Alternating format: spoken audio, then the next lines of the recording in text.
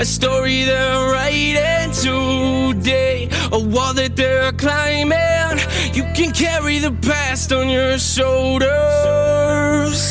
You can start over. Welcome to the broadcast of Calvary Chapel, Jacksonville, where the pastor is Pastor Ricky Rueda. Grab your Bibles and read along. Now here's Pastor Ricky. This morning we are going to continue our time in Matthew chapter 9. So if you have your Bible, go ahead and flip there. If you need a Bible, raise your hand and we will get one to you. As always, we're going verse by verse through the Word, and so you will need your Bible with you.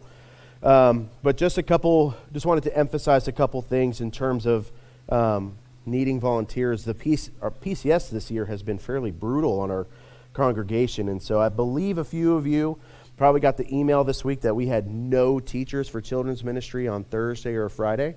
That was accurate, and we had a couple people volunteer to step in and fill a couple of those classrooms in. Thank you guys for doing that. But really pray about coming together and serving, because a lot of our volunteers are in fact moving away. And so while they've already started to move, more are moving. And so please lift that up in your prayers. And then the other announcement, I'm not sure how many of you have gone online, but I'm sure you've seen we've had a pretty big website update. And so part of that update is we are moving our teachings and our archive teachings from being facilitated on our website itself to YouTube.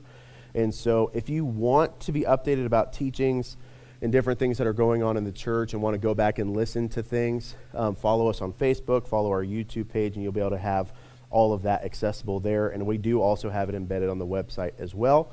But if you're wondering why you're not seeing it in the same format you did before, it's because our website wanted to charge us close to $40 a month for something that YouTube does for free. And so we weren't going to do that. But with that, let's go ahead and pray and get into the Word this morning. And so, Father, we present ourselves to you, Lord, this morning. God, as we get into your Word and we see the importance of our relationship with you, Father, and that our desires would be in line with yours, we ask that, God, you would reveal to us if there's any part of us that isn't true. That, Lord, if there's any part of us that would be, Lord, like the Pharisees, we ask that you would begin to remove it now. And that, Lord, if there's any of us that just might be ignorant to these things, we pray you'd reveal them to us so that, Lord, God, we could understand and know your love even more. So we ask these things in your name. Amen. So, with that, welcome again. Good morning. My name is Ricky. I'm the pastor here, and we're going to pick up in Matthew chapter 9, verse 9. And so we're going to read through the section of Scripture here, and then we're going to break this thing apart. And so if you're in Matthew chapter 9, verse 9, would you say amen? It says, as Jesus passed on from there, he saw a man called Matthew sitting at the tax booth, and he said to him, follow me. And he arose and followed him. And as Jesus reclined at the table in the house, behold, many tax collectors and sinners came and were reclining with Jesus and his disciples. And when the Pharisees saw this, they said to his disciples, why does your teacher eat with tax collectors and sinners? And when he heard it, he said, those who are well have no need of a physician, but those who are sick.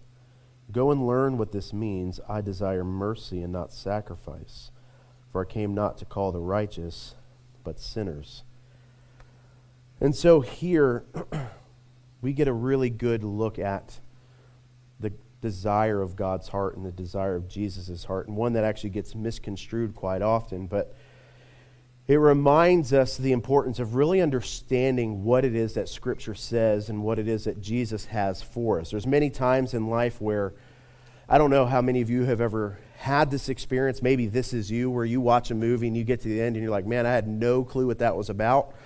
Or you get to the end of a movie with a friend or spouse and you hear what they say about the movie and you're like, that's not what that was about at all. How in the world did you walk away with that understanding? I know as I was thinking about that, we've all heard many nursery rhymes growing up. If you haven't, I am assuming something, but I'm assuming we've heard nursery rhymes. But you have this one Humpty Dumpty, right? Humpty Dumpty sat on a wall. Humpty Dumpty had a great fall. All the king's horses and all the king's men couldn't put Humpty together again.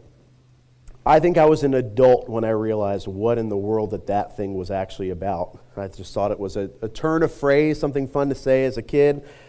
But then it feels silly when you see that it's a parable about the dangers that come with a fall, especially that of a leader, that you should be cautious because there is a point to where you can fall too far to where it's irreparable. I'm sure some of you are like, I had no clue that's what Humpty Dumpty was about. There you go. You learned one thing this morning. But that's just an example.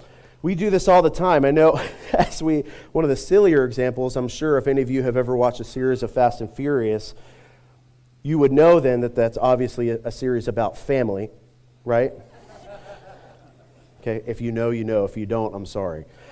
But there's just things in life that completely go over our heads, and there's a lot of times when we get into Scripture and we walk away with an understanding and the wrong understanding because we choose to insert ourselves the wrong way or we choose to insert ourselves in the wrong place. And today, I know you guys have heard me talk about this many times, but as we are believers, as we are saints, it doesn't mean that we are in any less need of Jesus.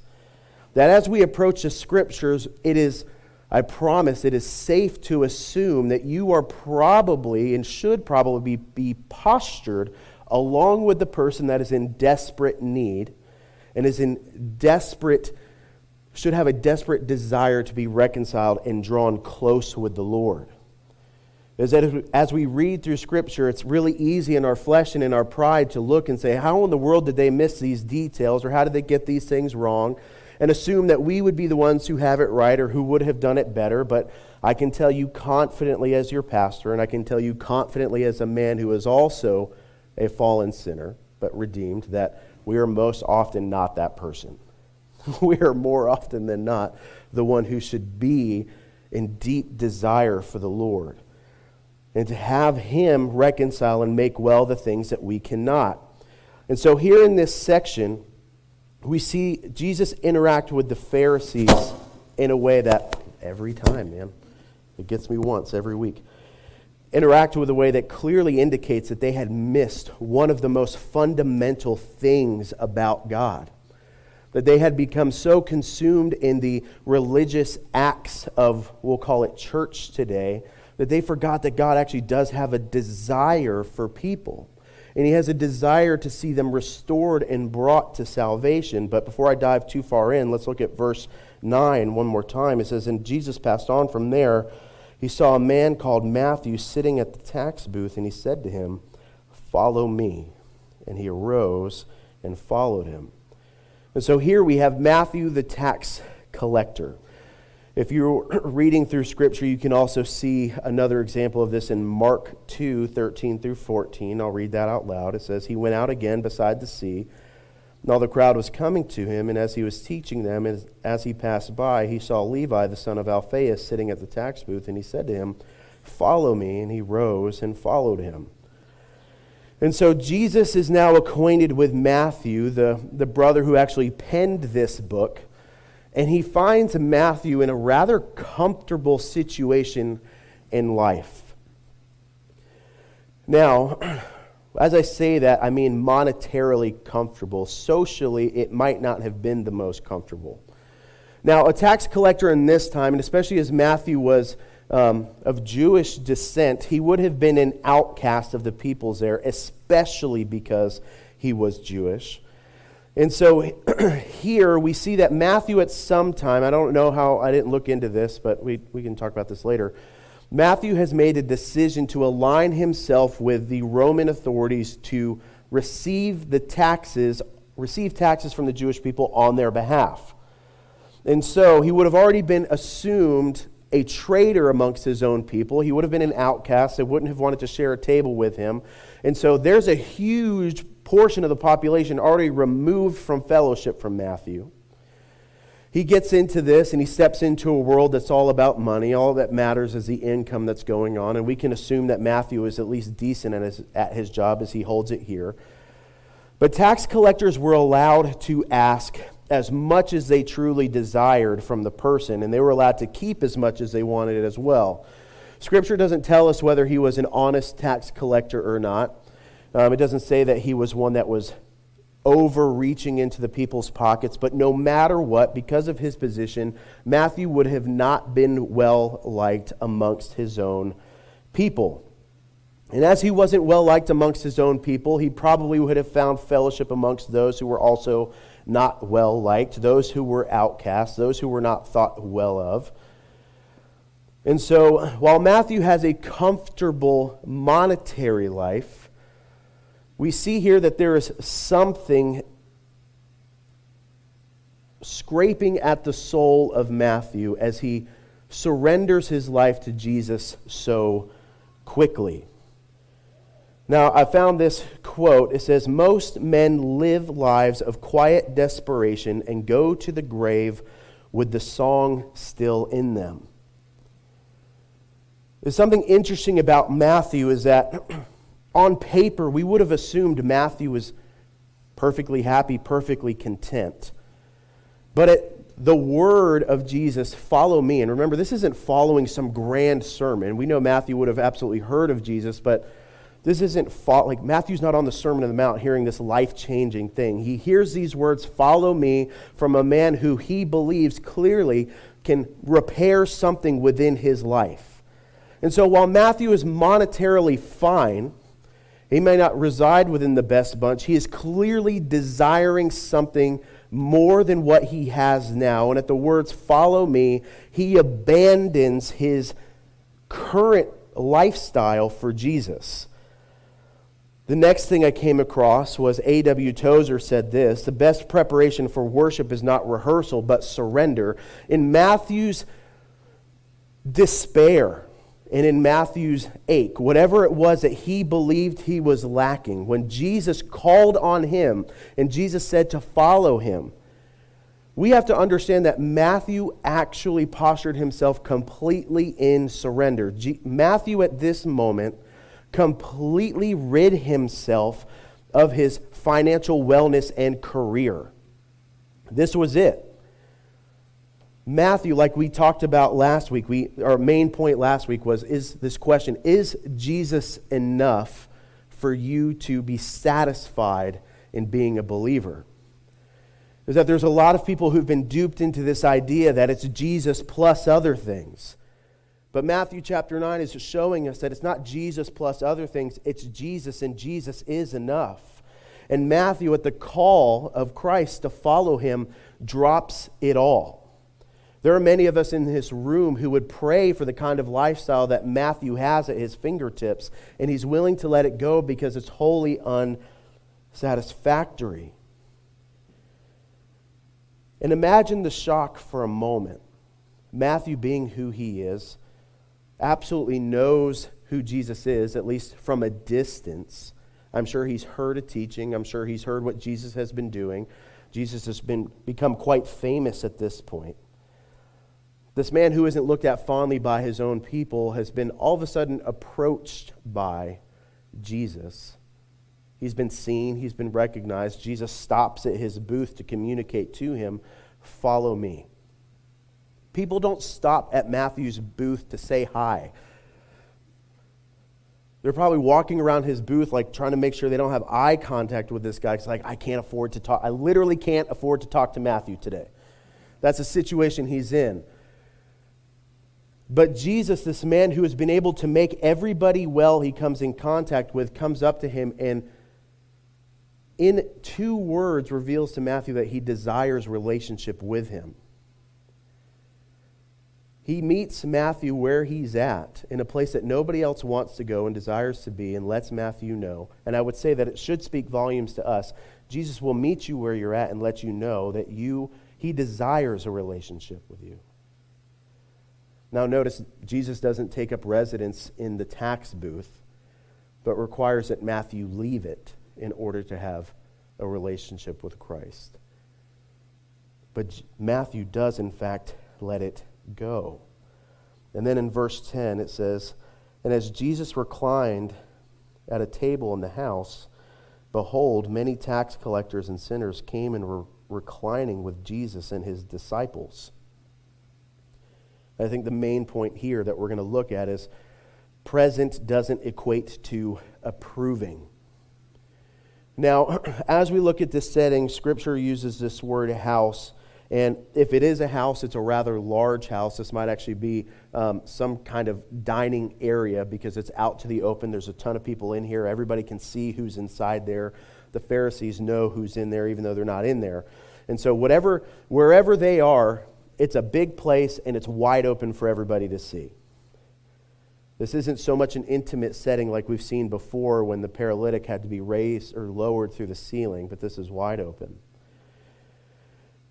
And the reason I have this point down is that this is a section of Scripture that progressive ideology and progressive doctrine tries to manipulate all day. As they try to paint Jesus in a light that is inaccurate for the benefit of approving their own sin and approving their own sinful lifestyle.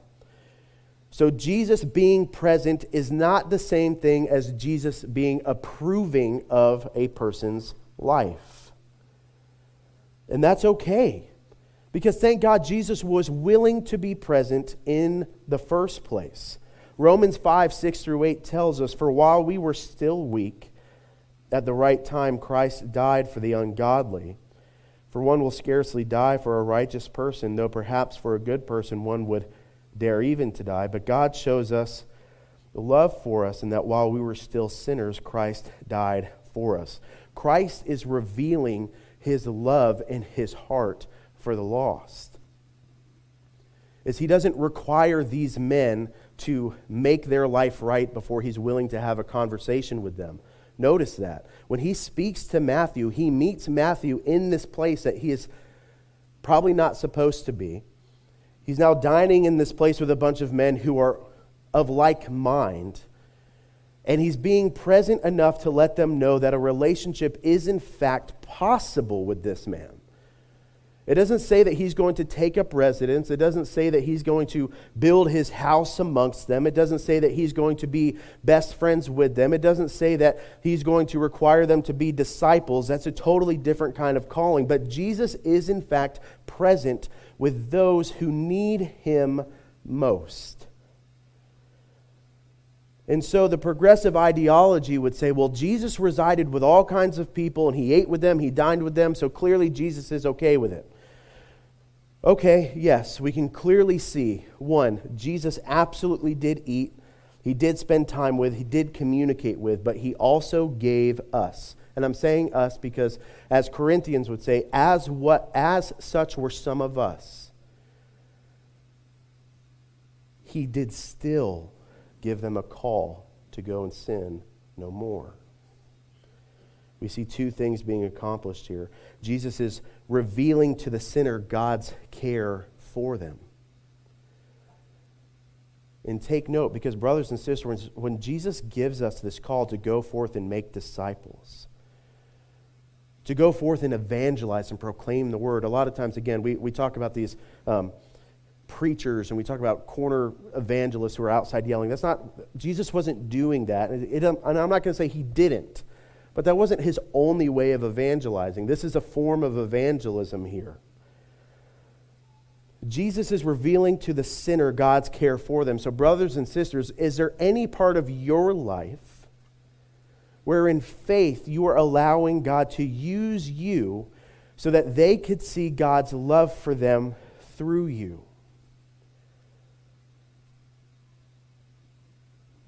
When you not reside, but when you walk in this world, remember, we walk in it, but we don't live in it. As we're walking through this world, do we live life in a way that would at least let the sinner know that God loves them deeply? He does cherish their heart. He does cherish their soul. He wishes that they could be called sons and daughters. And I know I've said this from the pulpit before. God does, in fact, love all of his creation, but he does not call all of them son and daughter. That's a different thing. Do we let the world know that God desires that they would be called son and daughter, that they wouldn't have to be Their identity wouldn't have to be wrapped up in all the things they think it needs to be, but their identity could be found wholly, completely, and satisfactory within Christ. Are we revealing God's care for them? And then second, Jesus is reminding those that know God, at least those who claim to know God, that this is what we're supposed to be expressing to the lost. And so I kind of got ahead of myself there. But I would remind you, and the reason I add this at least those who claim to know, is that it is our obligation as believers. It is our obligation as Christians. It is our obligation as disciples. And I'm using 3 different words, but in Scripture you're going to find no separation of the terms. You are a disciple if you are in fact a Christian. If you are a disciple of Christ, you are obligated to let the world know that Jesus died for them. That the Pharisees here, they're going to have this interaction, that they clearly had missed this point. That they're on here, they're looking on to this interaction, they're looking on to this conversation, and they're thinking, man, what a strange thing to sit with those people. And can I tell you what? The church has this exact same conversation today. We do. Not here at Calvary Chapel. We don't do that here. We're perfect. But, you got one laugh. Man, relax, guys. It's okay. But we do. We look at people who reside with others, not reside, but are walking and evangelizing. We're like, why in the world would you even waste your time with that person? Well, apparently Jesus' time was well worth that person's time and attention, so why can't ours be? Whenever we see a celebrity claim to be at least leaning towards Christ, it's amazing the doubt that floods a comment section online. That person could never know because they're part of Hollywood. So are we assuming for a moment that Jesus can't supersede what they hear in the world? Are we assuming for a moment that prayer can't accomplish great things? Because I'm not saying we should assume that everybody's a believer, but we should at least move in hope that they would come to know the truth. And so, brothers and sisters, instead of being doubtful about what's happening, be hopeful and pray that God would be faithful as He has always been. Instead of writing off your family and friends, and we all have friends and family who are far from the Lord, instead of writing them off and assuming God can do no well with them, know that He can. And that Jesus would, in fact, at least provide them a dinner so that they could hear the truth. Are we willing to provide the dinner so that they would be able to hear the truth? Remember, it is the work of the Holy Spirit who brings somebody to salvation. That's not your job. Your job is just to proclaim it and to let them know that there is truth. Are you providing a place for truth to come from your mouth? And then here, because we ought to tread carefully as we move amongst sinners and doubters, is Jesus can also do what we cannot. Is we need to be prayerfully considered about the kind of ministry that we would step into. We need to be prayerfully considered about how much time we spend with those who do not believe what we believe and who do not believe that Jesus is Lord. Because while it is important to proclaim the Word of God, it is also not safe to reside in a dark place. Yes, we see Jesus reclining with those who are here. And Jesus is in this realm of around 30 years old, right? Jesus is around 30 years old and hasn't sinned yet. I don't know how old you are right now, but I would think it's safe to say that no matter how old you are, you've probably sinned once, right? Yeah? I got a few honest people this morning. You've already failed at what Jesus has already accomplished perfectly.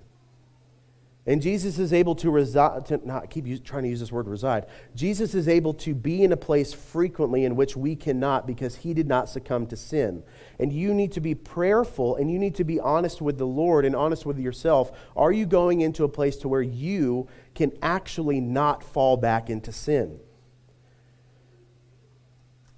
If you have a history with pornography and sexual lust, I would probably say praying for the strippers outside of the strip club is not your call to ministry. That's a ministry. It really is one, and God uses it, but that's not one for you. If you struggle with alcoholism, probably a Bible study at the microbrewery is not a great idea. I don't recommend that one in general, but if it's going to happen, you probably should not be there. I can go on with this list, but I think you guys get the point. Is don't put yourself in a dangerous place because you're trying to replicate what Christ could do perfectly. You're still not Him. Be wholly surrendered to the Lord and still be faithful. Jesus went and spent time with these people. However, what we're going to see in the next verse, actually, let's go ahead and read it before I say this.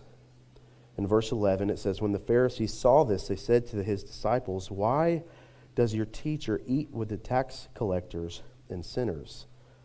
But when He heard it, He said, those who are well have no need of a physician, but those who are sick. Jesus' presence leads to change. And this is where this progressive ideology and theology really falls apart, because when Jesus inserts Himself into a sinner's life or into a sinful situation, it doesn't stay that way. Jesus doesn't go into these places and say, all right, well, thanks for dinner. I'm glad you guys were really cool to talk to. Just, you're fine. That's it. No, Jesus goes in and He speaks truth and love to the individuals and lets them know that there is a different way.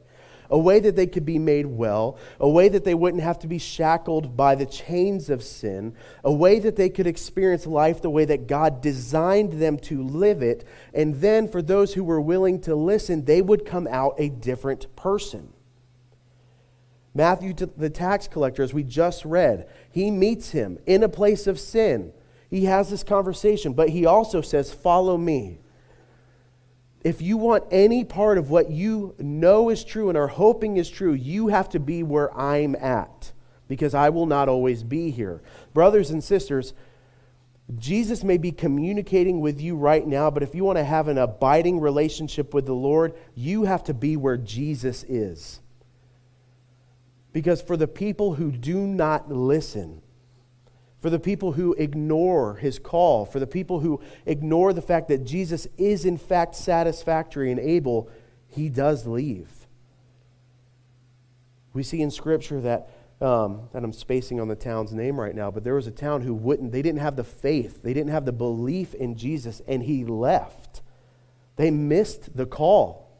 As we see in Scripture that those who hear the Word of God and reject it, Pharaoh being one of them, it says that the Lord hardened his heart. Romans tells us that as we continue to abide in sin, that God will turn us over to the desires of our heart.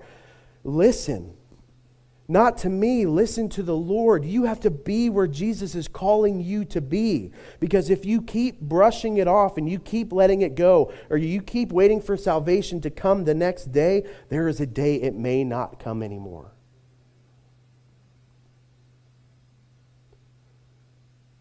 Salvation is a free gift, but it does require us opening it. It does require us accepting it. We don't have forever. Jesus' presence leads to change. A person who has spent time with Jesus begins to love new things. One of the commentaries I read about, and if I don't reference this often, but they do a good job depicting this, is Matthew dropped his career path but kept the skill and utilized it for Christ. Instead of penning the monetary debts, he began to pen the work of Christ. And we're looking at it now. Matthew was filled with a desire for his Savior. Matthew was filled with a desire for the work of Christ. And you guys hold the evidence of the fact that something within Matthew was completely changed that day. When we spend time with Him, it leads and creates something different. These are the two things that we see in this section. One, again, we get to see that Jesus has a love for all His creation. And second, Jesus Jesus' presence only turns into abiding as a person begins to actually walk with him. Every person is given the same opportunity to have an abiding relationship with the Lord, but it is up to the person to choose whether they want it or not. And don't forget, every single person is in need of that opportunity. If you're sitting and reading a section of Scripture like this and like, does everybody really need it? Well, you needed it. And just like you need it, they need it as well. So why in the world would we withhold something that we didn't deserve in the first place? It is quite hateful to withhold a gift of love that has been so freely given to us from somebody else because we don't like them. It is un-Christ-like to withhold so great a mercy as this one from somebody else because we don't believe they can be saved. And I'm sure as we reflect on our relationships and reflect on our lives, we probably know somebody who thought the same thing of us at some point. That relationship can't be made well. That household's a mess. He or she will never be able to come to know the Lord.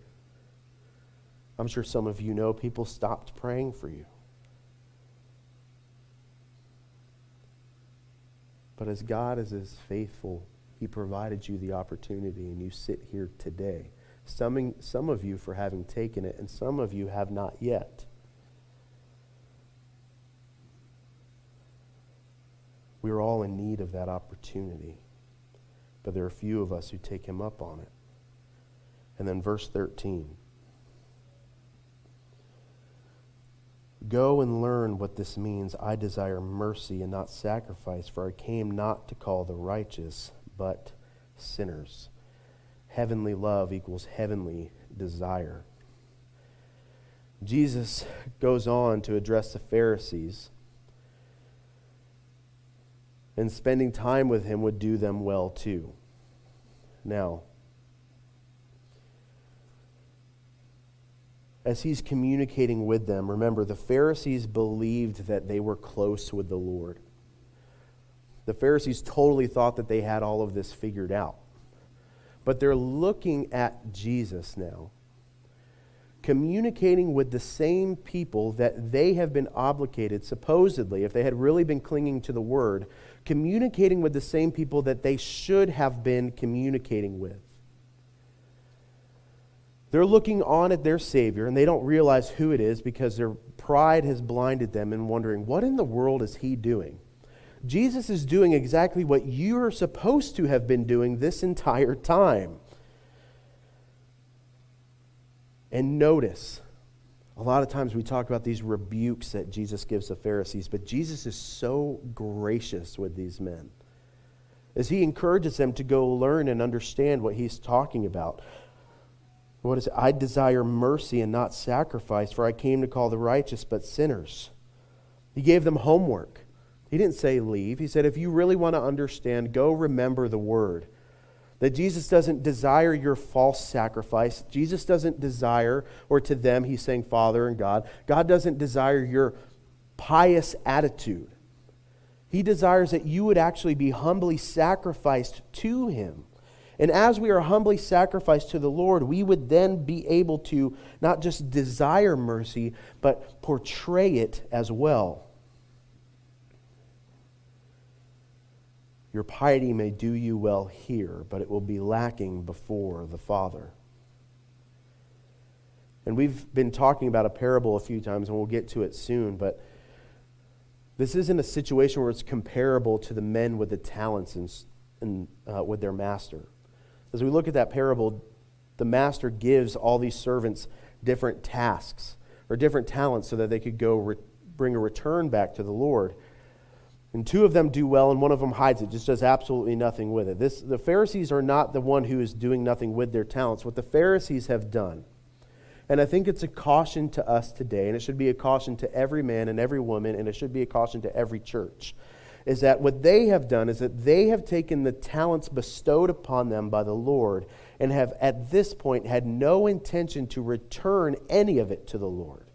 is that they have been given a gift, the opportunity to know the Lord's word well and to point the people to God, and instead been striving to attain and retain fame within their own community.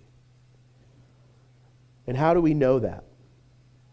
Their purpose was to keep their eyes focused on God and to help others do that as well. This included keeping their eyes, a watchful eye on the arrival of the Messiah. Remember, as we're reading through the book of Matthew, this is specifically a letter to the Jewish people, that they would see that Jesus is in fact the prophesied Messiah that they have been waiting on all these hundreds of years. The Messiah is standing in front of them.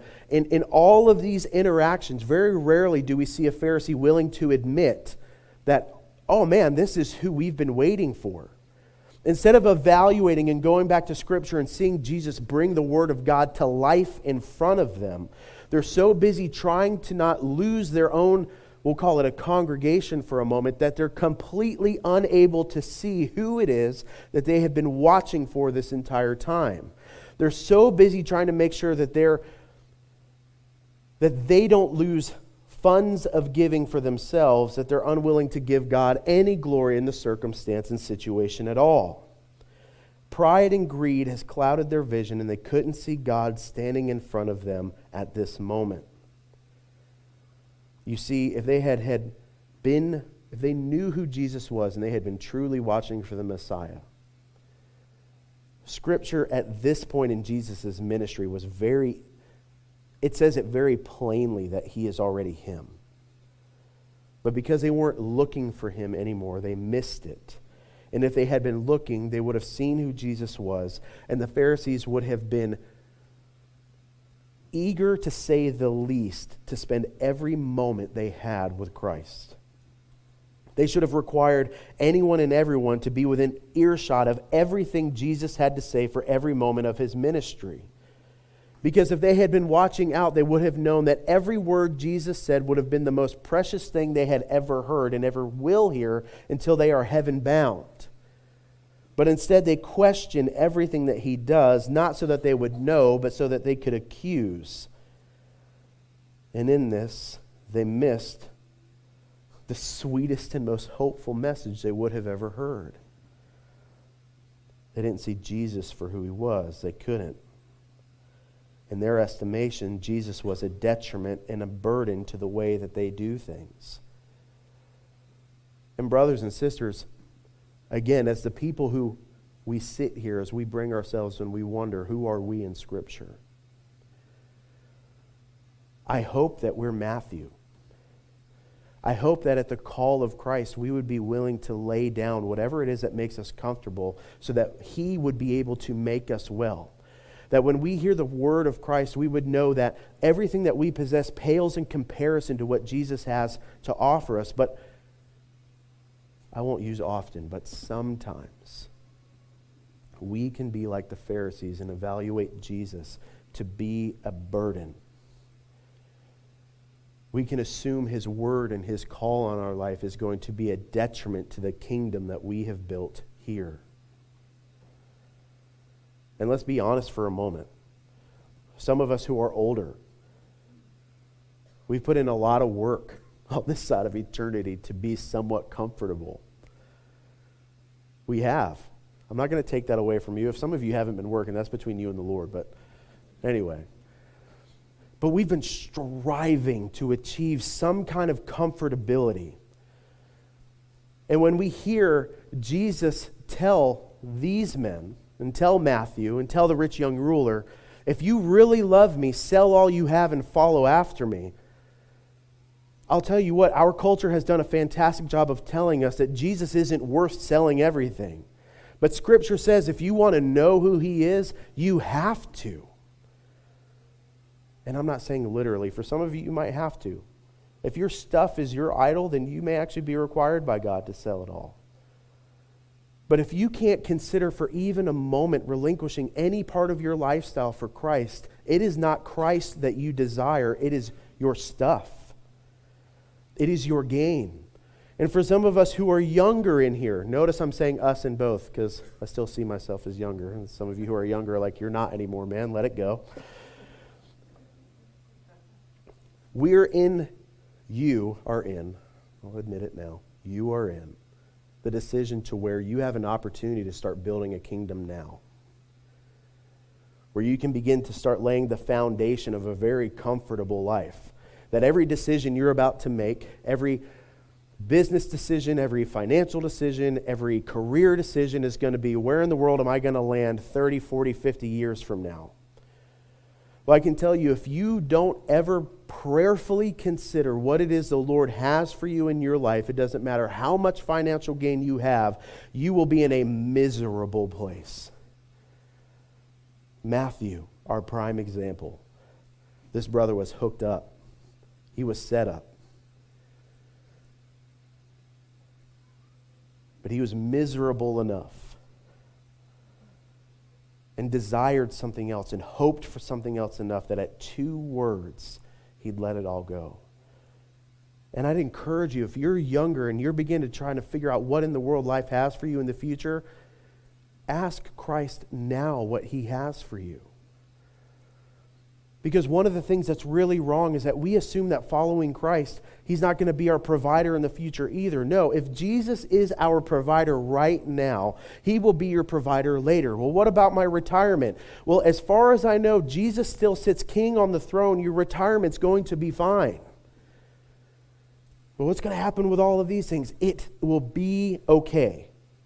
I can tell you confidently as your pastor today, I have no clue how it's going to work. I just know it's going to work. Any honest pastor will tell you the same thing. And it's funny, we've had a conversation. I'll give you guys a little insight to one of our pastors' huddles. Is 2 years ago, we had a conversation about this, the end of our time as pastors as we get older. There are a lot of faithful men behind the pulpit who made decisions to strive for the Lord and they don't have retirement. They don't have anything set aside for them. And we were encouraged, like, hey, if you don't have to make that kind of decision, don't. Like, don't be foolish either. But do you know what all of those men sit in right now? On paper, their life's about to be a mess. But is their life a mess? No. It's not. The Lord has provided people to minister back to them in their time of need. The Lord has provided young men and women to help care back for them as they have cared for them.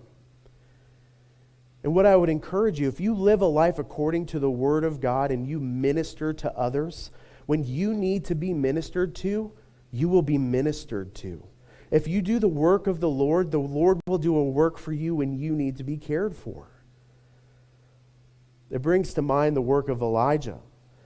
Elijah did an amazing, mighty work, but he had a fearful moment and he ran. And the Lord didn't leave Elijah to die. The Lord sent ravens to bring this man bread. And as somebody who has sat in a house with no food to eat, I'm not going to say ravens brought us food, but food showed up at the door and I don't know who did it. We didn't tell anybody we needed food. We didn't tell anybody we didn't have the money to pay our bills, but God supplied those things. And so here, the Pharisees are sitting here looking at these people, so afraid of losing their church, so afraid of being portrayed as something other than they were, terrified to touch the sinner, that they would become something like them, that they have completely abandoned their call. And Jesus said, I desire mercy. Let go of your piousness. Let go of your piety. Let go of your selfishness. Life is not about you.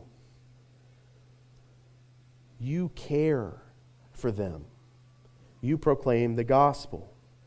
And so here he doesn't charge them with that, but he sends them back with the homework, and that if they were faithful, they would have seen that they had been unfaithful in their ministry. They desired a life, a way of life that put their ideologies first. And brothers and sisters, I would tell you, as we've read just through this short section of Matthew 9, there is nobody who walks close with the Lord who puts their own ideologies first.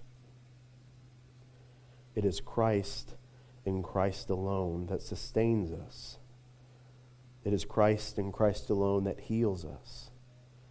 It is Christ and Christ alone that provides for us. And the Pharisees would scoff at this idea. I don't think anybody in here would do that aloud, but there may be some of you who in your mind have scoffed at the idea that God could supernaturally provide for your life. But I would say He is able.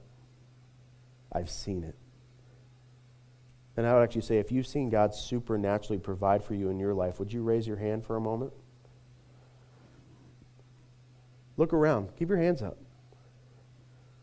Some of you didn't know that that could be done, but all of these people can tell you it can be done. You can put your hands down now. No, put them back up. No, I'm just kidding.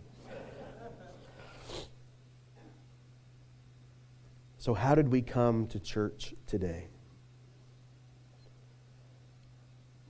Are we comfortable and unwilling to relinquish the things of this world? Or do we come to church realizing that I'm lacking something? I don't know what it is. I have a hope. And let's be honest, if you came to church with that kind of hope, then you have the same kind of hope Matthew had. You came because you heard and are under some idea that Christ can do well with you. Matthew had the same hope, and Christ stood before him and said, "Follow me," and he completely flipped and healed and made this man's life well. And if that's you today, Christ has brought you here today to hear that exact same message. Follow Jesus, and it will be okay. You're right. The things that sit in front of you are daunting. They're unsatisfactory. You don't know how it's going to work out. But I can tell you, Christ doesn't want you to figure it all out. Christ wants you to walk with Him, and He'll work it all out. So the final question, do we desire what God does? If you're an unbeliever, do you desire God at all? Because He desires you. If you've been walking with the Lord, do you desire what He does? Or do you desire the things of this world above your calling? You may not be called to be a pastor, but you have absolutely been called to be a minister of the word of truth. And you have been called to be a caretaker for those who are hurting, spiritually and physically. That's our foremost call. It should be our foremost desire. And as we read in Timothy, that even when they hate us, and guys, I'll tell you now, the people in the church can hate you. They can. But even when they do, you find your grace and your hope in the Lord so you would continue to strive. Amen? So, like we always do, we're going to invite some folks up to be available for prayer. But I urge you this morning, if you are like Matthew today, and you needed to hear, "Follow me," this is that moment. And I would also urge you, as Scripture says, you're not going to be given an infinite amount of those. I pray and hope that you would take Jesus for His word, to follow after Him and to let Him make well what you cannot. And if that's not you, but you've been walking with the Lord and you are sick and ailing or hurting and you just need prayer, we would love to pray for you and over you. Because whether Jesus heals you or sustains you, He is good. Amen? And so with that, Jerry and Cherish, if you guys could be to the left. Adam and Catherine, could you guys be to the right, and I'll be up here. Let's stand together and pray as I invite the worship team back up.